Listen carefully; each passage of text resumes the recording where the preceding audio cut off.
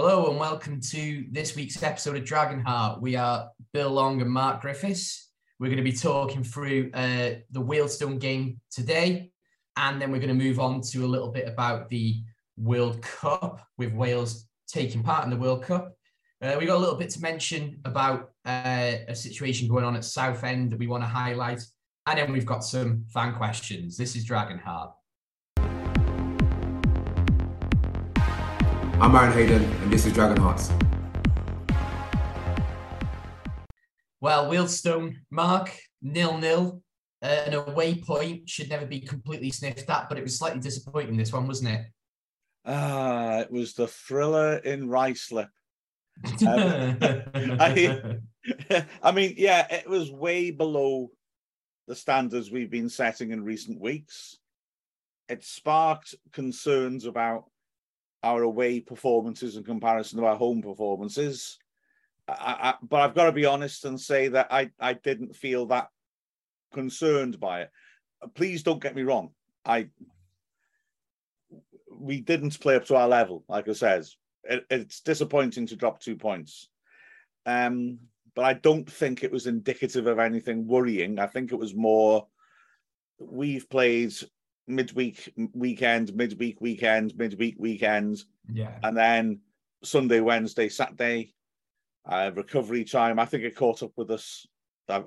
Plus, we did have quite a lot of injuries, Ford, Hosanna, Hayden, we had a lot of players out, especially defensive positions, as well as players like Mendy. And I just think, yeah, they'd had 11 days rest. We'd had, Thursday and Friday off, and it just looked a little bit tired and ragged. And even so, like I said, with the ball, we were just not ourselves. But I mean, let's be honest, Wealdstone were never going to score in that game. We didn't look a lot like we were going to score, but we did have moments where we could have nicked the 1-0. So yeah, I'm disappointed in the sense of that's a winnable game we didn't win, but I don't think in the big picture it's anything to be too concerned by personally. No, I mean, it's a tough one. I was there at the weekend. My memory might be slightly cloudy, shall we say? We were there. I will say if anyone did see me there, we'd made Wealdstone an excuse to go to meet a couple of friends who live down south. So it was as much a reunion as it was the football. So attention wasn't completely on the game, so to speak. But I feel like I'm going to get pelters for saying this, but the conditions at Wealdstone were really weird.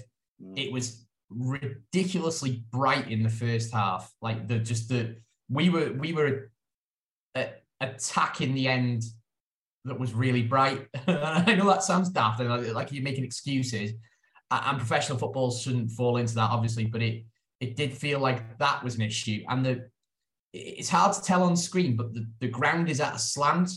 Mm-hmm. And I mean, it's strange conditions for a lot of these players who've not that long ago been playing in League One and League Two to be playing on a pitch like that against a team that are going to be used to playing on it.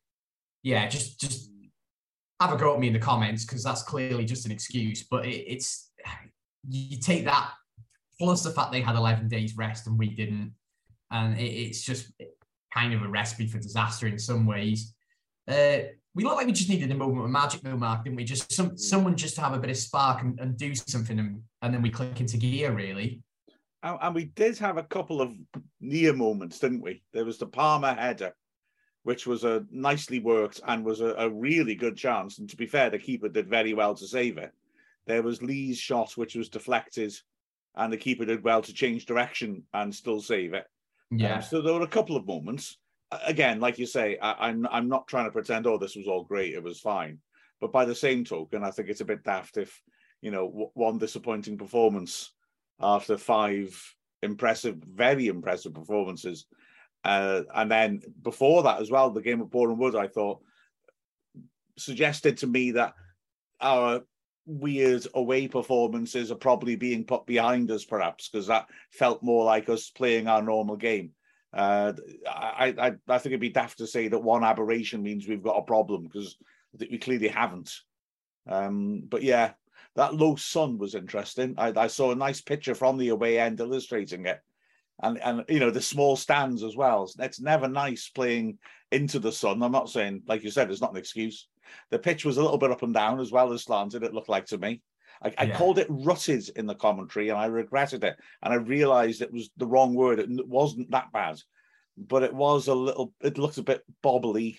And just all these little factors adding on with the tiredness and the fact that although Wealdstone have had a poor run until a previous game when they won away, they're no mugs. They're half decent, and yeah, they fought hard. We failed to grab the initiative, and yeah, it sort of petered out. It was the drabbest game I think I've seen Wrexham play for a good couple of years. Yeah, it was like a game pre-takeover, wasn't it? And it was there was something a bit annoying about it, because one of the friends that we'd taken is a football fan, but not a Wrexham fan. Yeah. And the other was a huge Wrexham fan back in the day, but hasn't lived in Wrexham for a long time and doesn't he's a student, so he can't afford to go to games. So we get tickets for him. It's his first game in God knows how long, and we can't even put in a performance. It's not so much if you come away from a game and it's 0-0, fair enough, but it just wasn't even entertaining to watch, was it? And we've looked class all year, so it was a little bit disappointing. But fans were in good voice. Atmosphere was pretty good. It really was just one of those days. I've seen you sort of mentioned, I can't remember if it was on Twitter or on our sort of secret Illuminati Dragonheart group chat. Probably shouldn't be talking about that, Mark. Confirmed. Yeah, confirmed. But you said, it was a point to point. And at this stage of the season, having a performance like that and not losing, it's not the end of the world, is it? Absolutely not. As well, there was a frustration losing top spot, but I've not mentioned that because of what you said. It's a draw. It's still a point. It's another clean sheet. Is it 5 clean sheets out of 6 now? 1 goal conceded in open play in 7. Those are good signs. Unbeaten in 10. We have the momentum. And I didn't mention losing the top spot because I just have the gut feeling that doesn't really matter. Who would you rather be right now? Notts County or us, I would say. Not least because all the big teams have yet to come to the racecourse. We've got a 100% record of Rome. We ought to knock points off those teams. Yeah, 100%. I got to say about the sun as well. Something I really enjoyed about the game. It wasn't much. Mark Howard wearing a hat. Oh, that's old school, isn't it? Oh, that's old school. Last year goalie wear a hat. That was wonderful. That was. Yeah. No, I'm with you. I'm all for goalies wearing hats and tights during the winter. Tights. That's something that seems to be something that's died a little bit. Not just tights, Mark. Obviously, tights under the shorts or joggers.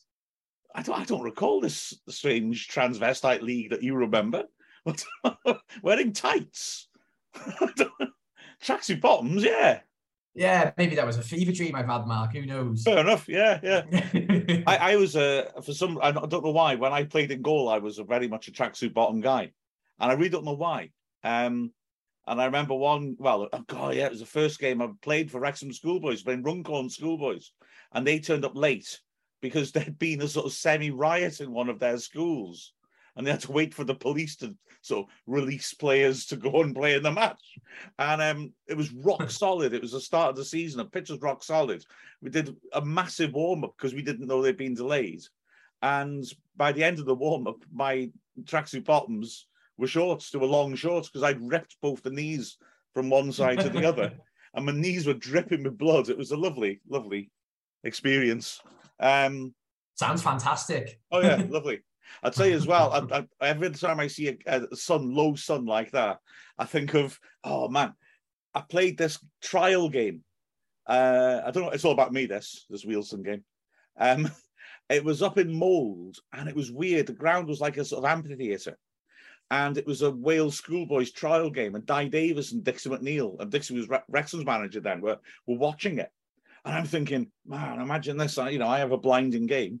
Dixie comes up and says, "Hey, kid," because he was from Chicago. "Hey, kid, you look good. You got to join my Wrexham Dragons." That's not a Chicago accent. I just remember people from Chicago probably support us now and listen to this and think I've had some sort of strange brain parasite.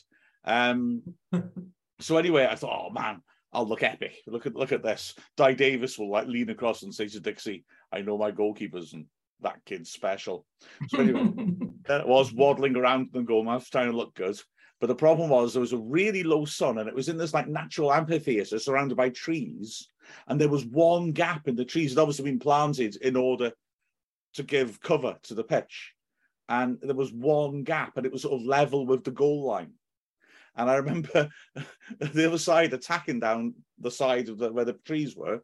And this lad stuck a cross in. And I'm watching it, and it's not a good cross. It's coming straight to me, and I'm watching it, and then I completely was blinded by the gap in the trees, couldn't see a thing, and I heard this clang right next to me, and I basically just frozen because the ball got lost in the sun, and the clang was the ball hitting the outside of the post and going behind for a goal kick, and no matter how nonchalant I tried to look at, yeah, I know where my posts are. I could tell I was going to hit the post. I just left it. I rather suspect that was why nobody walked up to me afterwards and offered me a 15-year contract with Wrexham Football. I kind of suspect, Well, but Howard had nothing to do. Howard could have been completely blinded. He had nothing to do, did he? Yeah, that's it. I mean, did either goalkeeper have anything to do? I mean, I haven't got the stats to hand, but I'll just have a quick look. Like I said, the keeper was there even a shot on target? Yeah. Like I said, their keeper made an excellent save from Palmer in the first half. Close range header. Lee had a free kick. He hit into the wall. When it came back to him, he shifted to Jones on the right side. I like that. Lee's awareness, the picture in his head. As he's taking the free kick, he still knows where everyone is, just in case. And he fed it very quickly. Jones stood it up to the far post. Palmer was in the 6-yard box, attacked it, powerful header. Keeper did really well to get across his goal, get close to him. And as I've banged on in the Final Whistle podcast, he did the big jump, the Schmeichel handball goalie jump. But unlike some goalies letting poor goals in that situation because they're so obsessed with doing that jump, they don't really focus on the ball. He'd got close enough to the ball that he rightly realised, all right, I'll jump at it, but I'll jump at it with my hands up, not sideways, and I'll actually attack the ball. So Palmer, perfectly good header, really close range chance, but the keeper got to him so quickly with his hands up that all the header could do was hit his hand. It was really good goalkeeping. Yeah. And then second half was that chance, wasn't there? Lee broke into the box down the right channel and hit a shot, and it was going to the keeper's right, took a deflection and was going to his left, and he adjusted really well. So, I mean, those are the only real saves that I remember, but they were difficult saves, and the keeper, so we could have nicked it. We would have been nicking it. McAlinden had a good sort of situation as well, and then just has a weak shot straight at the keeper. So you almost wondered, was that a shot? Was that a cross? You weren't quite sure. It was neither, really. But he could have done a lot better because he beat his man in the box and was about 15 yards out, right-hand side. But lots of people in the box to aim for. So there were little moments, but nothing. Yeah. Palmer had a shot blocked in the first half, didn't he? When he cut inside well, and he got to the corner. Oh, no, the second half.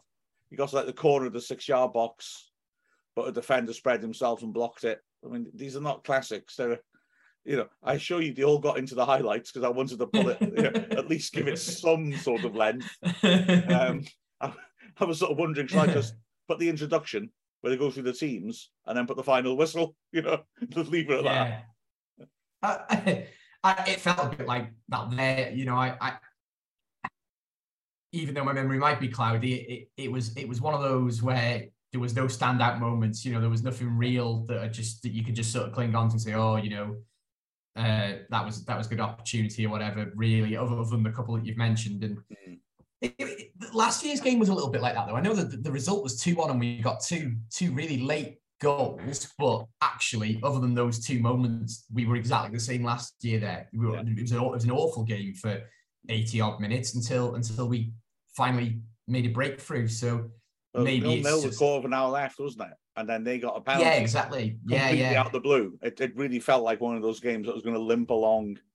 It's almost like the first time you ever played them, which was the season before when we lost 4-3, and missed chances. We were losing 4-1 in added time and should have drawn. No, 4-2. Mendy scored an absolute banger for him before he signed for Boreham Wood. Yeah, that's right. Yeah.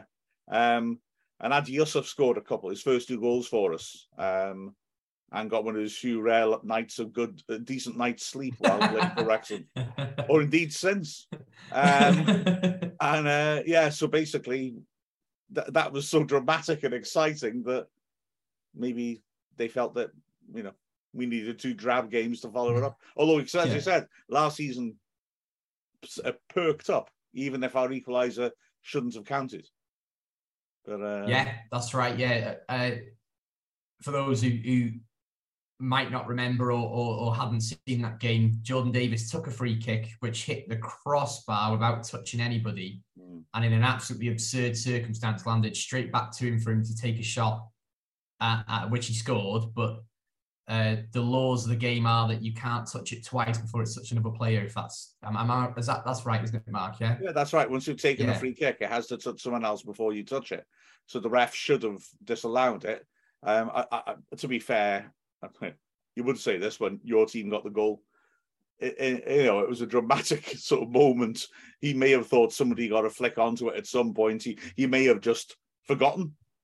It happened that quick, because I remember being at the game, and none of us noticed in the stand. Obviously, we were too busy celebrating, but even afterwards, when people on the coach were saying, "Oh yeah, they shouldn't have counted that goal," there was nothing in your head that made you think, "Hold on, what could have prevented that?" Then obviously, everyone's talking about the law, and just. We're struggling to talk about this game, aren't we, Mark? Clearly, because we're talking about last year's game instead of this year's one. And me as a kid playing a trial match. It's not good, is it? I would say for me, only the 3 centre backs really played to their level. Their usual level. I thought the 3 centre backs were really good, and O'Connor stepping in for Hayden did very well, I thought, and was quite progressive passing the ball out from the back. So the 3 centre-backs were terrific, and a big part of why Harvard had nothing to do. But in front of them, nobody really lived up to their usual level, I would say. No, and that is kind of promising as well, because you're missing arguably your best centre-back, and you're bringing in a midfielder to play us, or traditionally a midfielder to play in at centre-back, and he's done a good job. So it shows that we have got squad depth, even if we were lacking a little bit up front on the day. Yeah, but weirdly, that sort of thing can have an effect further forwards as well, can't it? Tunnicliffe has to shift to the other side. James Jones has been in really good form lately. As ever, he put in a hell of a shift, but he wasn't really able to influence games as much. But I think part of that is because, we are a pretty well-grooved team. Jones really combines well with Ford and Hayden on that right-hand side. And you can see him making those usual runs that he makes. But he had 2 players, Tunnicliffe, who's never played on the right for us, McAlinden, who's starting his first league game of the season, and that understanding wasn't there. And so Jones was making these overlapping runs. There was a classic example of that, actually, in the first half. I don't want to hang McAlinden out to dry because he worked very hard. But... Jones did that thing he does where he's inside Ford and he gives it to Ford and he looks like he's staying there, and then suddenly he makes that looping run round outside of him like a border collie having a good run round the field to get his energy out.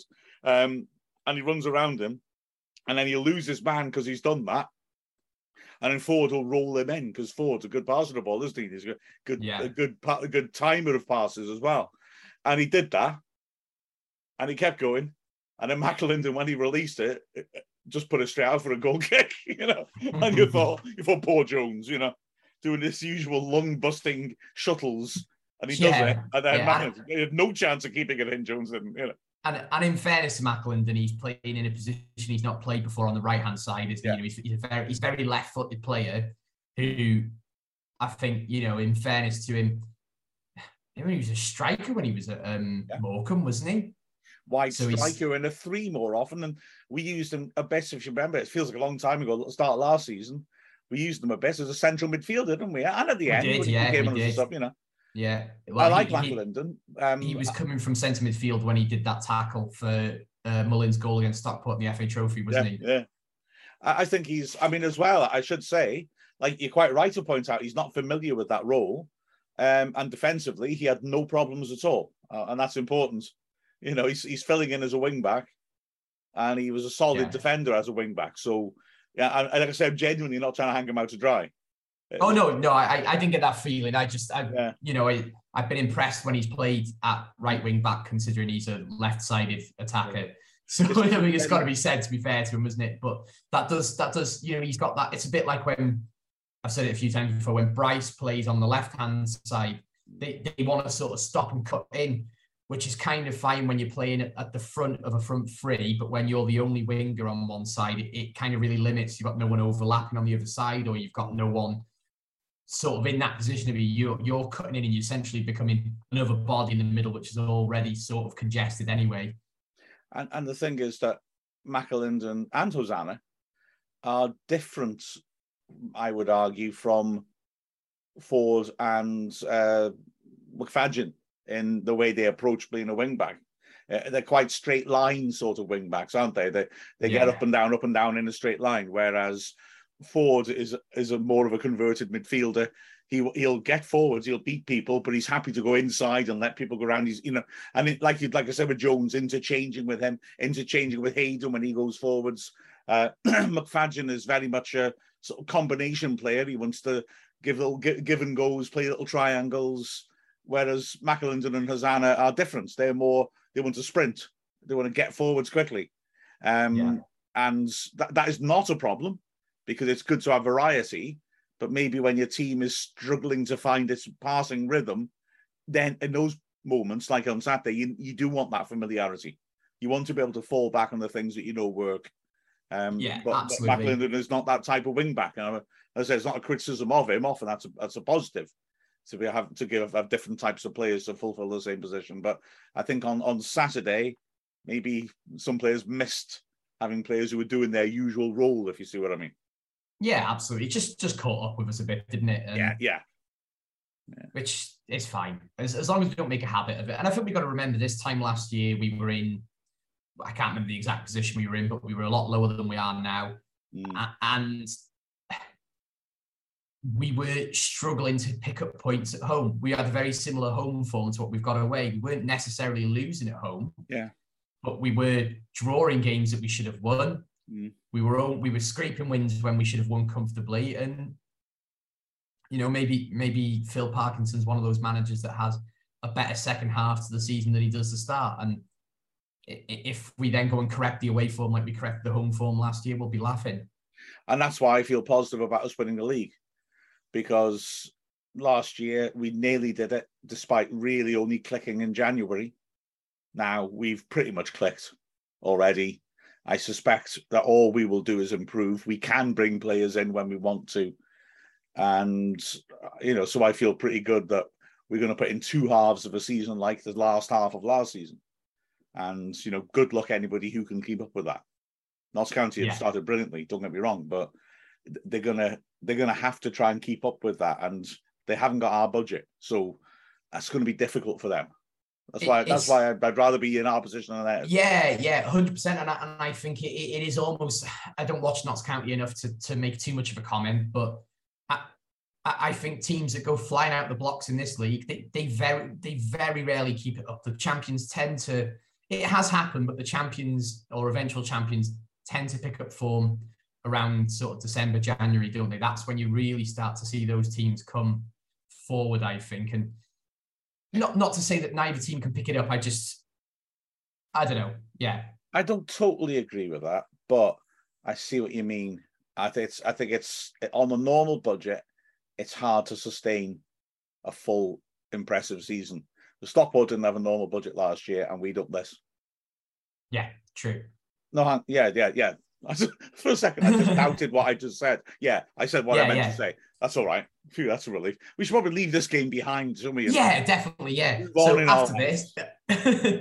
after this, we will be talking about Southend. Hi guys, I'm Dominic Vose and this is Dragonheart.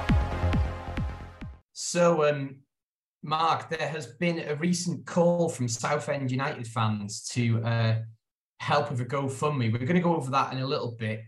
We kind of decided to pause our chat about the 2000s and the history, partly because this is quite a pressing matter for Southend as a club, but also partly because we did want Che and Neil to be there for that conversation, didn't we? Well, absolutely. I mean, Neil, as we heard last week, was at the front line of the battle to save our club. The reason we started talking about it partly was because we were thinking it'd be great to hear his story and his perspective. So, yeah, we definitely decided that as Neil couldn't join us today, that we would, leave that to next week.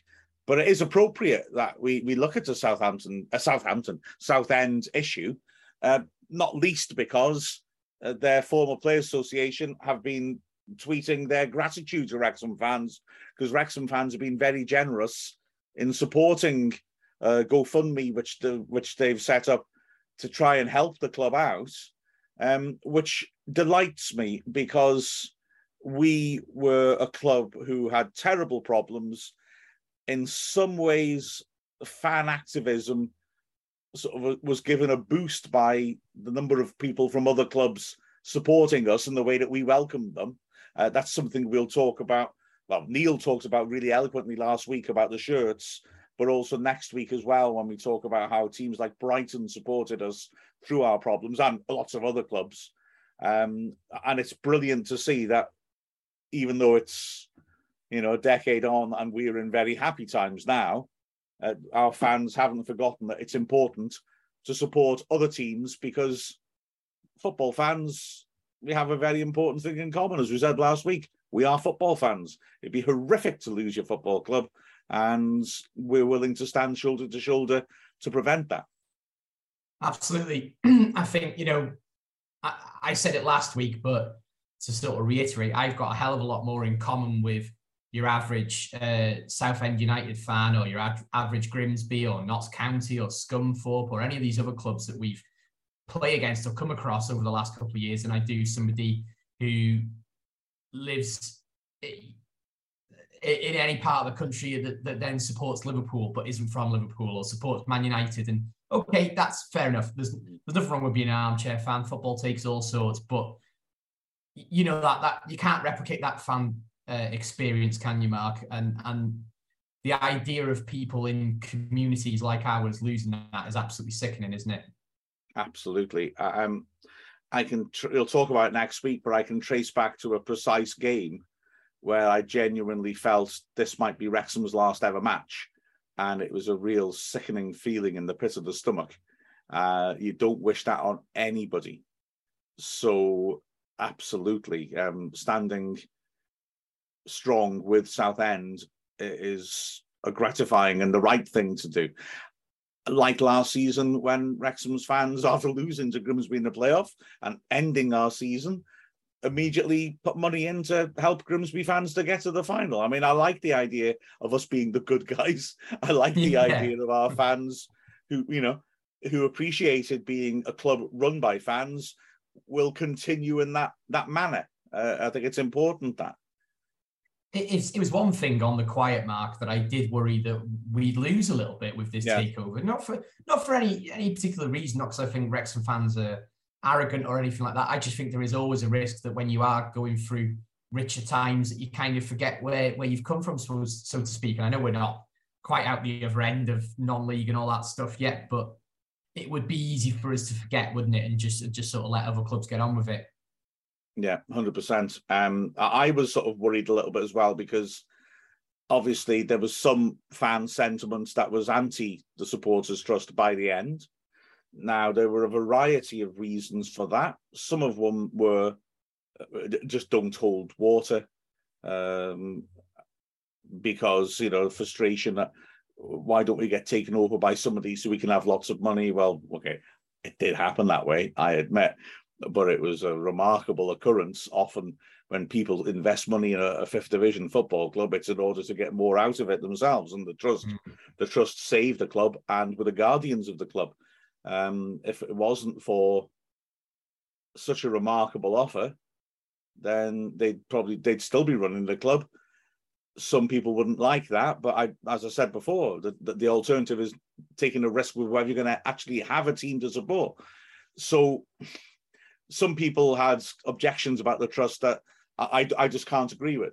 But other people did have reservations that I can understand, that maybe in some ways the trust had done a wonderful job, but maybe it run its course and it was a good time for, you know, someone to come in and have a new purpose for the club. So it's important that we held on to that. You said that at least hold on to that ethos, that sense that we've learned a strong lesson here.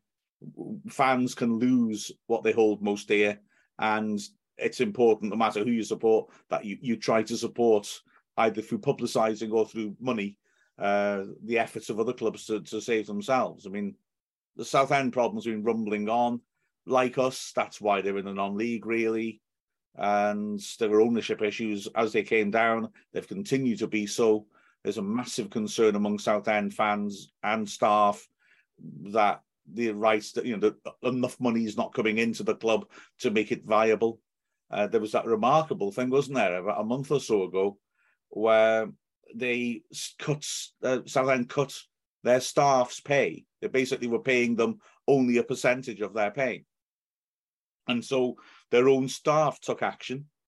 So, for example, the media team who were getting paid, if they were getting paid, what was it, something like 60% of their wage, so they only reported on 60% of the match. They'd write match reports up to the hour, and then there'd be nothing as a protest, because obviously they have mortgages to pay, they have families to feed. You know, when a football club has problems, there's a lot of victims. We've got to remember this, especially now of all times when lots of people need help. You know, people's jobs are on the line, local suppliers are on the line. You know, if a club goes into administration, all those local businesses that have been cutting generous deals, giving mates rates to the local club because they want to give them a leg up, will get really hit hard and get little or nothing back. So it's important that clubs aren't allowed to die or aren't allowed to dwindle away. And Southend, sadly, is in a horrible position, but it's good to see that people are starting to rally around. Yeah, definitely. I think that the community impact really is underestimated. You know, you hear a lot about when, I don't know, a club like the size of Villa or Sunderland, when they've gotten relegated, or Newcastle or all these other clubs that have been in and out of the Championship that are pretty big. You hear a lot in the news about when they have to lay people off because they've gone down to the Championship.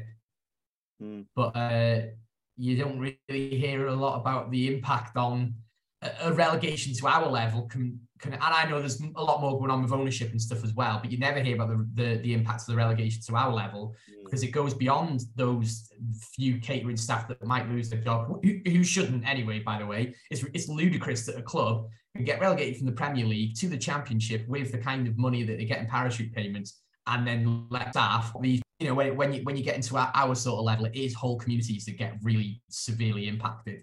And you know, any Wrexham fan, go and find the GoFundMe page that's out there for Southend. Try and give a bit of support if you can. I know times are hard, but I'm sure they'll be appreciative of any help, even if it's just a retweet or just a like or something on Twitter, just to get that moving to people who can maybe afford it. Exactly. It's the publicity as well, isn't it? It's the raising awareness and making sure that people know that this is a historic club which is in danger, which is really crucial. I'm not being rude in looking down at my phone while you're talking. I am listening to every word, but I just wanted to check, and I'm struggling to find it. What was the deal that Derby struck to come out of administration, or rather their administrators did?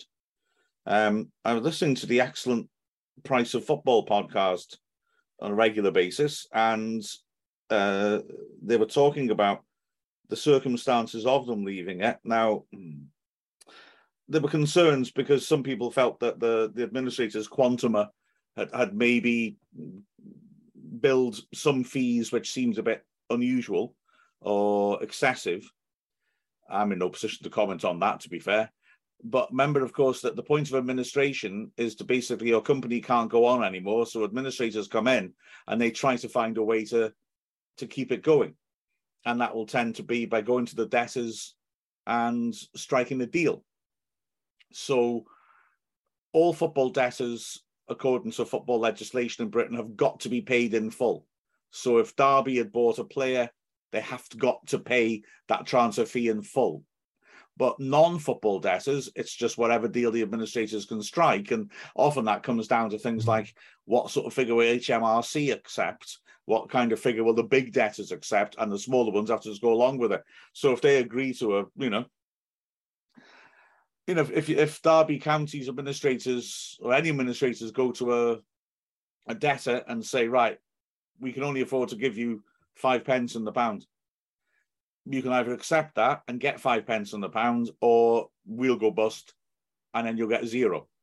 And if they accept 5 pence in the pound, I mean, obviously, like I said, that's hitting small local businesses, people who are sponsoring the club, people who are providing services for the club, St. John's Ambulance, all that those sorts of, sort of local bakeries supplying food to them, breweries, all those companies, local companies get hit, don't they? And so it's not just the football, although it is worrying from the point of losing a football club.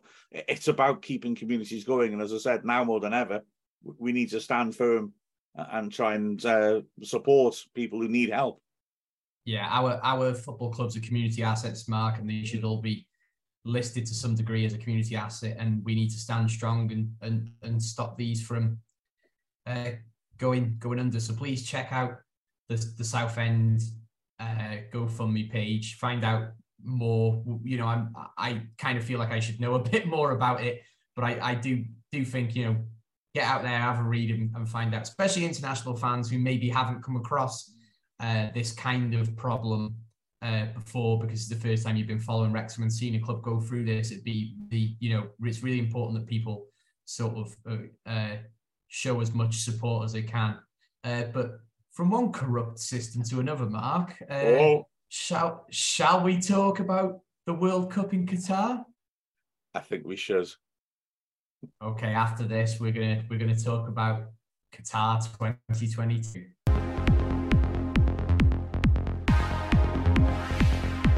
I'm Liam McLindon and this is Dragonheart. So the World Cup's nearly here, Mark. We've got. I don't think, in a weird way, I don't think we could have been drawn in a more poetic group, could we? In the sense that we've suddenly developed a wide international fan base that mainly comes from America, if we're completely honest. From the USA, I should say. I'm guilty of saying America when America actually includes all the Americas, but yeah, the USA and, of course, the old enemy England. We can get onto separate fixtures in a second. But how do you fancy Wales' chances, Mark? I don't know, if I'm honest. Oh, fantastic. And that's the end of the podcast. There you go, folks. Remember where you heard it first. Remember, this does not mean insider dealing. I'm not giving you key information here. I think it's an extremely difficult group to predict. Because to my eyes, England are the outstanding favourites in it to go through and win it, although their form's been odd. Well, no, okay, it's not odd. Their form's been poor. So they're the sort of team who could come in, as one of the favourites and be the shock victims of something. And then I think Wales, USA and Iran, I really don't think there's much to separate those three teams. I feel a little bit like Iran, people might underestimate them. And I think that would be a huge mistake, because look at when the last World Cup, they're in the group of death. And they got a draw and 2 1-0 defeats. They did really well. They were really unlucky. Was it against Spain or Portugal? I can't remember which one, but one of those games they were incredibly unfortunate not to get something out of. They drew one with Portugal, didn't they? And didn't that was it. So it was the Spain game. They were really close to getting a draw as well, weren't they? Yeah. They could easily have got through the group of death when they were supposed to be the team everybody thrashes. Was it Asnur who missed a really good chance at the end of that game as well? because they were really piling it on at the end. They could have got through. Yeah. I mean, fair play to them. So I think there's a tendency in Britain to think, oh yeah, well, football is Europe and Brazil and Argentina, and everyone else aren't much good, and we expect to beat them. Well, maybe that was true in the 50s, although USA fans might disagree, as they did beat England in the 50 World Cup rather.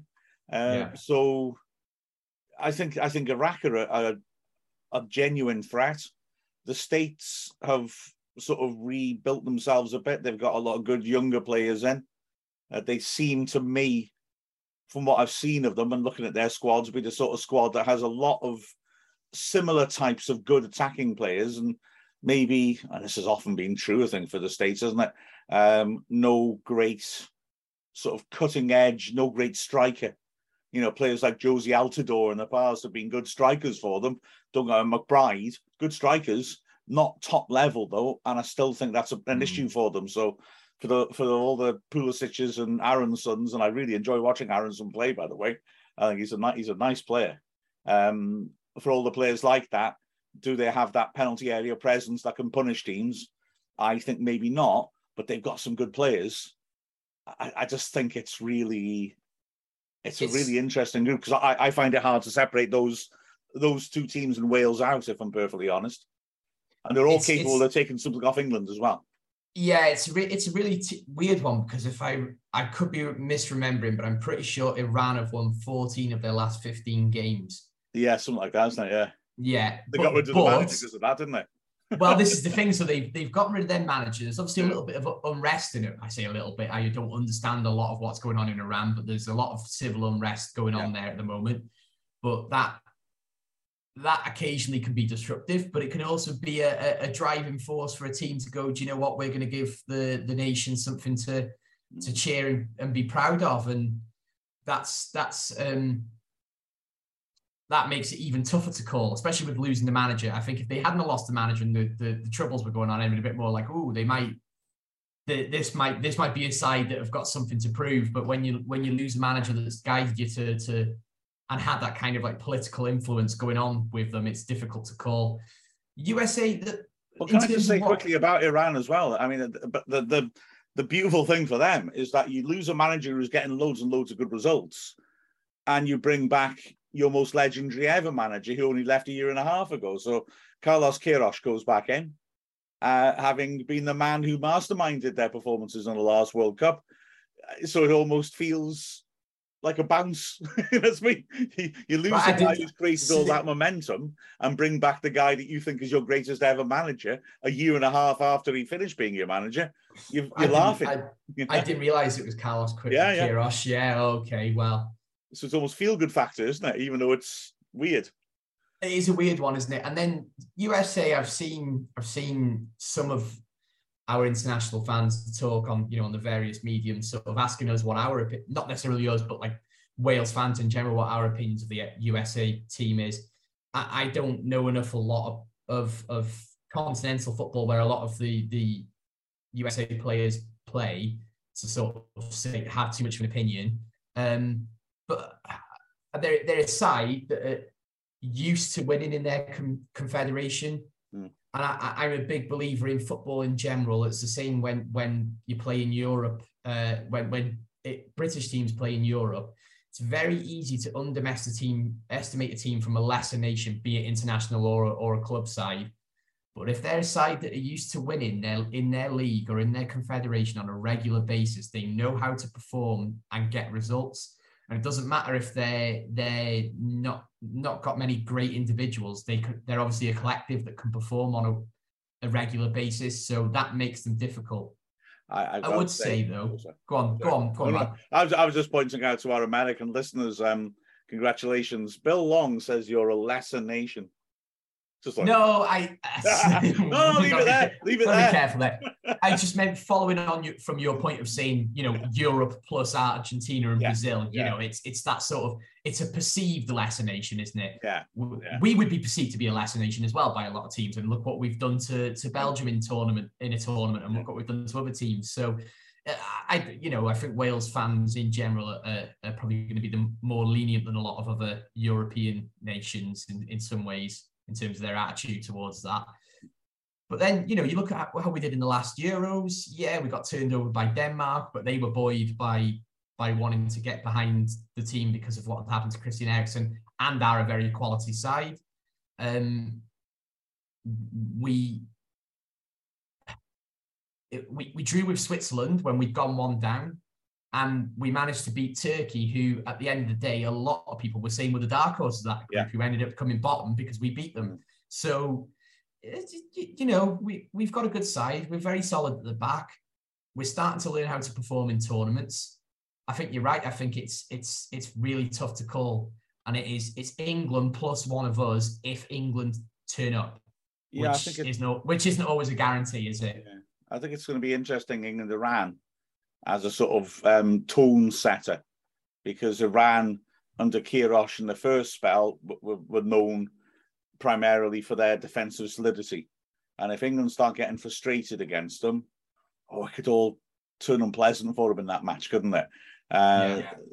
Then likewise, with Wales playing the States, there's interesting matchups in there. My concern for Wales would be, Gareth Bale having to say before the tournament, I've got 390 minutes in me, just illustrates the fact that there's a concern that he is not fit at all. I know he did brilliantly coming on in the MLS Cup final, but wasn't that his first game since September, I believe? And I don't think he's played 90 minutes since March. So this is a concern for Wales. Ramsey, famously, of course, is injury prone. There's issues for us as well. I'm looking forward to some matchups. I want to see Dan James against Sergiño Dest. It'd be like just like 100 meters final down one side of the pitch. It'll be great. Although there's another part, because sort of Dest can play on either side and Wales can mix it up a bit. There's another bit of me thinking I like to see Gareth Bale fit and on Dest's wing, for the simple reason that standing the ball up from the other side of the pitch and having Dest, who looks about 5'6", having to handle Bale and Kiefer Moore in the air, to me, feels like a potential way to get into that game.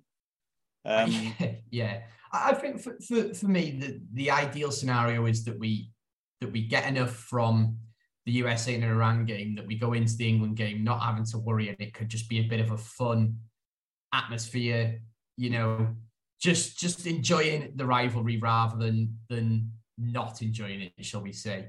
It would be even more ideal if we were to, we're talking dream stuff now, Mark, but if we got 6 points, we're qualified, we play England, they're desperate for 3 points, and we were to nick one, that would be perfect. Yeah. I thought you just say we should just pick our reserves against them. We're already through. Let's roll. Well, yeah. We'll do them a favour, shall we? Let them qualify. Oh, so it's West Germany against Austria all over again. Well, that genuinely though, we could be looking at a scenario a little bit like, not obviously because I know the circumstances were different with that, but there could be. I'm not implying that both sides would do this, but if Wales and England both needed the point, would it really surprise you? It happened with Denmark and Sweden, didn't it? Was it 2002 or 2006? Can't remember. Yeah.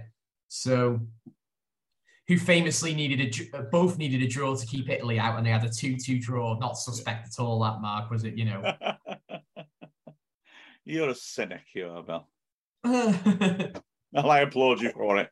I just think there's a lot of momentum behind Welsh independence at the moment, and what better would the British government want than a bit of British unity? Anyway, let's move on from that before I start getting too carried away. No, it's going to be a good tournament from a footballing point of view, but I've got to be completely honest, Mark. I love international football. I'm not one of these that doesn't like it. But it's hard to gear yourself up for a tournament held in a country with such appalling human rights records, isn't it? Yeah, I've never been so unexcited by a World Cup. And I think there's a lot of factors. And I suppose to address a couple of the other ones first, it is so odd to be having a World Cup this time of year. It feels really strange that you get the season going and then you stop it. Equally, Wrexham will continue. And quite frankly, Wrexham's my priority. And, so all of those things add up. It is quite difficult to sort of rev yourself up. By this point, normally in a World Cup, I would have been spending quite a bit of time reading all the previews and different things and getting myself excited. I'm not. I'm now thinking, oh, this might be the first World Cup where I really don't try to get to see all the games because I'm in work and it's all not going to work out right. But obviously, that's nothing compared to the fact that there was terrific corruption behind the decision to hold a tournament in Qatar. And the human cost of building the stadiums is, I mean, I feel I'm completely failing to do it justice by saying that human cost was unacceptable. It's way beyond that. The whole system of labour control, if you will, in Qatar concerns me. And although there's a sort of attempt to say, oh, look, we've relaxed that law now because everyone the rest of the world said it was wrong and we've changed it. Yeah, all right. Is it going to be changed until the world's gone away and then brought back in again? I have doubt about that. And then the discriminatory laws that fans will have to abide by. It's just unpleasant. I mean, the only positive thing is that this has been done as an exercise in sports laundering. It's been done as an exercise in presenting a positive face for Qatar to try and let people accept them into the international community. And it's actually a massive own goal, isn't it? Because all anybody can talk about is how bad the human rights record is, how bad the system of being one step up from slave labour, where immigrant workers have their passports confiscated, the prejudicial policies against LGBTQ people, all of that. It's just, they look awful. Plus the fact that it's an open secret, it's not even a secret, that there was an enormous amount of corruption. Everybody has admitted that, but nobody's done anything to reverse it in the actual process of them hosting it in the first place. So the one consolation for me is Qatar looks bad. And I quite like the interview that Gary Lineker gave in The Independent last weekend, where he said he really seriously thought about boycotting it. And then he thought, no, I'm not going there to applaud the World Cup. I'm going there to report on it. I will say what I see, and I will be given an audience to any negative things that I see or am aware of. I'm not going there to be a cheerleader. And I thought, yeah, that's the right attitude. I'm quite glad in that way that it's there, because it's an attempt to create a propaganda exercise, which is, I think, massively backfired. Yeah, spot on. And I think it's backfired to the point where they're now, I don't know whether you've seen this online, Mark, but they're having to hire fans. Yes. To imitate fans from certain countries. Now, I've got to be careful how I sort of approach this, but it's quite obvious that some of these fans aren't from England. You only have to listen to their accents as much as anything to sort of say, hold on, I'm not saying people from other cultures can't be from England. I'm not anywhere near saying that, but this is a group of people that have clearly been hired to imitate England fans, and it's quite obvious as well, is what I haven't saying, you know. I haven't seen that, actually. What I've seen is that some fans are being paid, aren't they? Right, so there's that. So there's the fan leadership scheme where they've been paying people from England, Wales, and other countries. But there's also been videos where they've been accused on Twitter of hiring groups of people that aren't from England, aren't from Germany, aren't from Spain, to pose as fans from those countries. The problem is it's so absolutely obvious that it's laughable, and it kind of makes you think, like, why have you done that? It's like you're saying about own goals. Like, it's like you're even highlighting the fact that nobody wants to come to this World Cup. You're better off having empty stadiums, because you can blame it on transport links and stuff like that. Then don't just hire people and like make it obvious that it's not the actual fans from those countries there. You can't trick culture, can you? You can't. You know, Wales fans have got a certain culture. English fans, German fans, American fans, we've all got our own cultures. We've got our own styles of supporting our teams. You hire people from different the songs that we sing in these nations. It's just completely obvious. It's just daft. I mean, the whole thing's bizarre. The whole propaganda thing is nothing new, I suppose, in World Cups. Did I say the other week about Argentina building the walls in front of the slums to hide them from the journalists. And No, but oh right, the famous stories in '78, the military junta built walls in front of the slums on the way to the airport to hide them from journalists, and all that happened was the people in the slums came out at night, pulled the wall down because they could upgrade their slums. You know, they're all living in shanty towns. They've got a nice brand new wall to replace that one that's falling down. Didn't work at all. Brilliant. Brilliant. So, you know, that sort of thing does tend to get exposed, doesn't it, really? So it is good in that respect.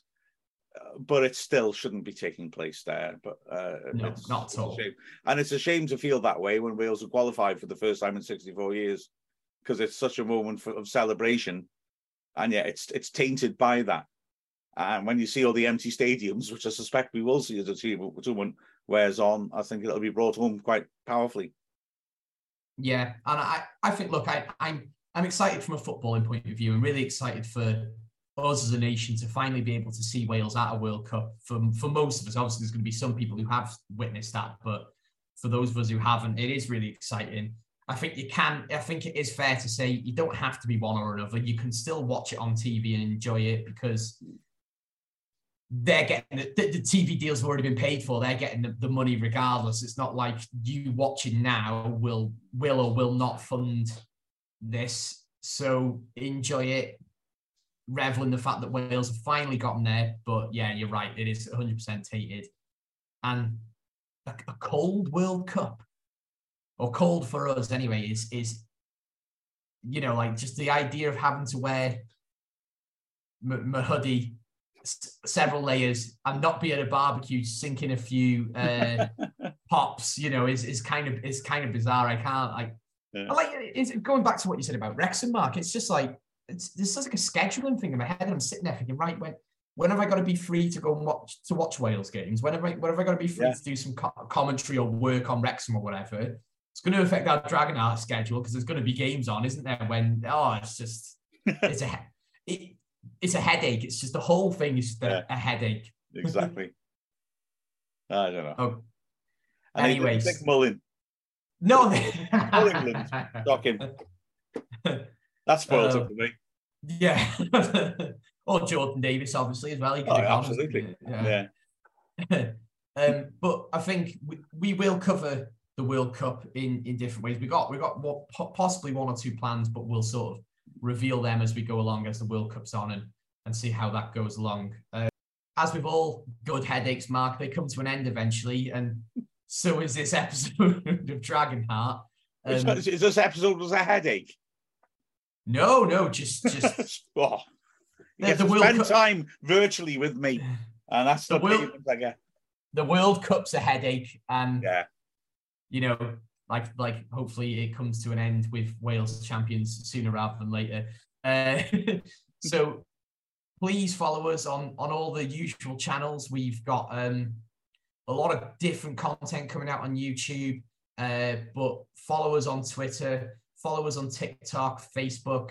Get your questions into us. We're both available on Twitter. Send us a DM if you want to ask us something about the show or get us a topic to talk about. And thanks, Mark. It's been a cracker as usual, and we'll see you next time. Nice one.